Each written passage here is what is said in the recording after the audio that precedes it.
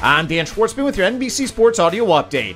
Big Ten Commissioner Kevin Warren says that the conference would consider further expansion past bringing in USC and UCLA as long as the moves are made for the right reasons. Both Los Angeles schools will be joining the conference in 2024 after leaving the Pac-12. Full slate of games on the Major League Baseball schedule with 6 matchups featuring both teams with 500 better records as the New York Yankees open up a Subway Series at the New York Mets, the Atlanta Braves are at the Philadelphia Phillies, the Baltimore Orioles are home for the Tampa Bay Rays, the St. Louis Cardinals are visiting the Toronto Blue Jays, the Boston Red Sox are hosting the Cleveland Guardians, while the Milwaukee Brewers welcome in the Minnesota Twins. Colorado Rockies outfielder Chris Bryant will have his foot discomfort evaluated after sitting out last night's win versus the Milwaukee Brewers. The 2016 National League MVP is in the first year of a 7-year, $182 million contract with the Rockies after playing his first 6.5 seasons with the Chicago Cubs before being dealt to the San Francisco Giants at last year's trade deadline. 10-year veteran offensive tackle Riley Reiff has agreed to a 1-year deal that could be worth as much as $12.5 million with the Chicago Bears.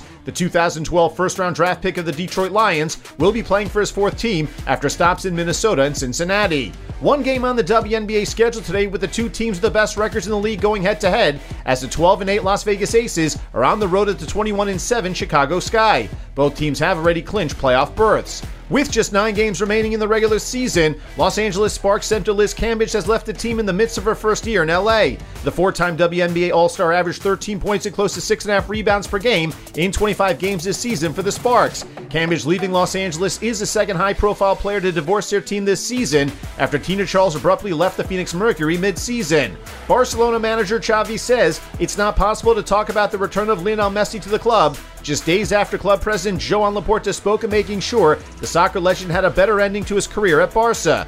Diario Sport reported just days ago that Xavi asked Laporta to bring Messi back to Camp Nou on a free transfer after his contract ends at PSG after next season. Cristiano Ronaldo visited Manchester United's training grounds earlier today with his agent Jorge Mendes to hold talks with the club regarding his future as the 37-year-old asked to leave Old Trafford this summer to be able to play Champions League football next season. Sources say Man U would be willing to let Ronaldo leave for a club outside the Premier League if they would take on his £500,000 per week salary over the next 12 months.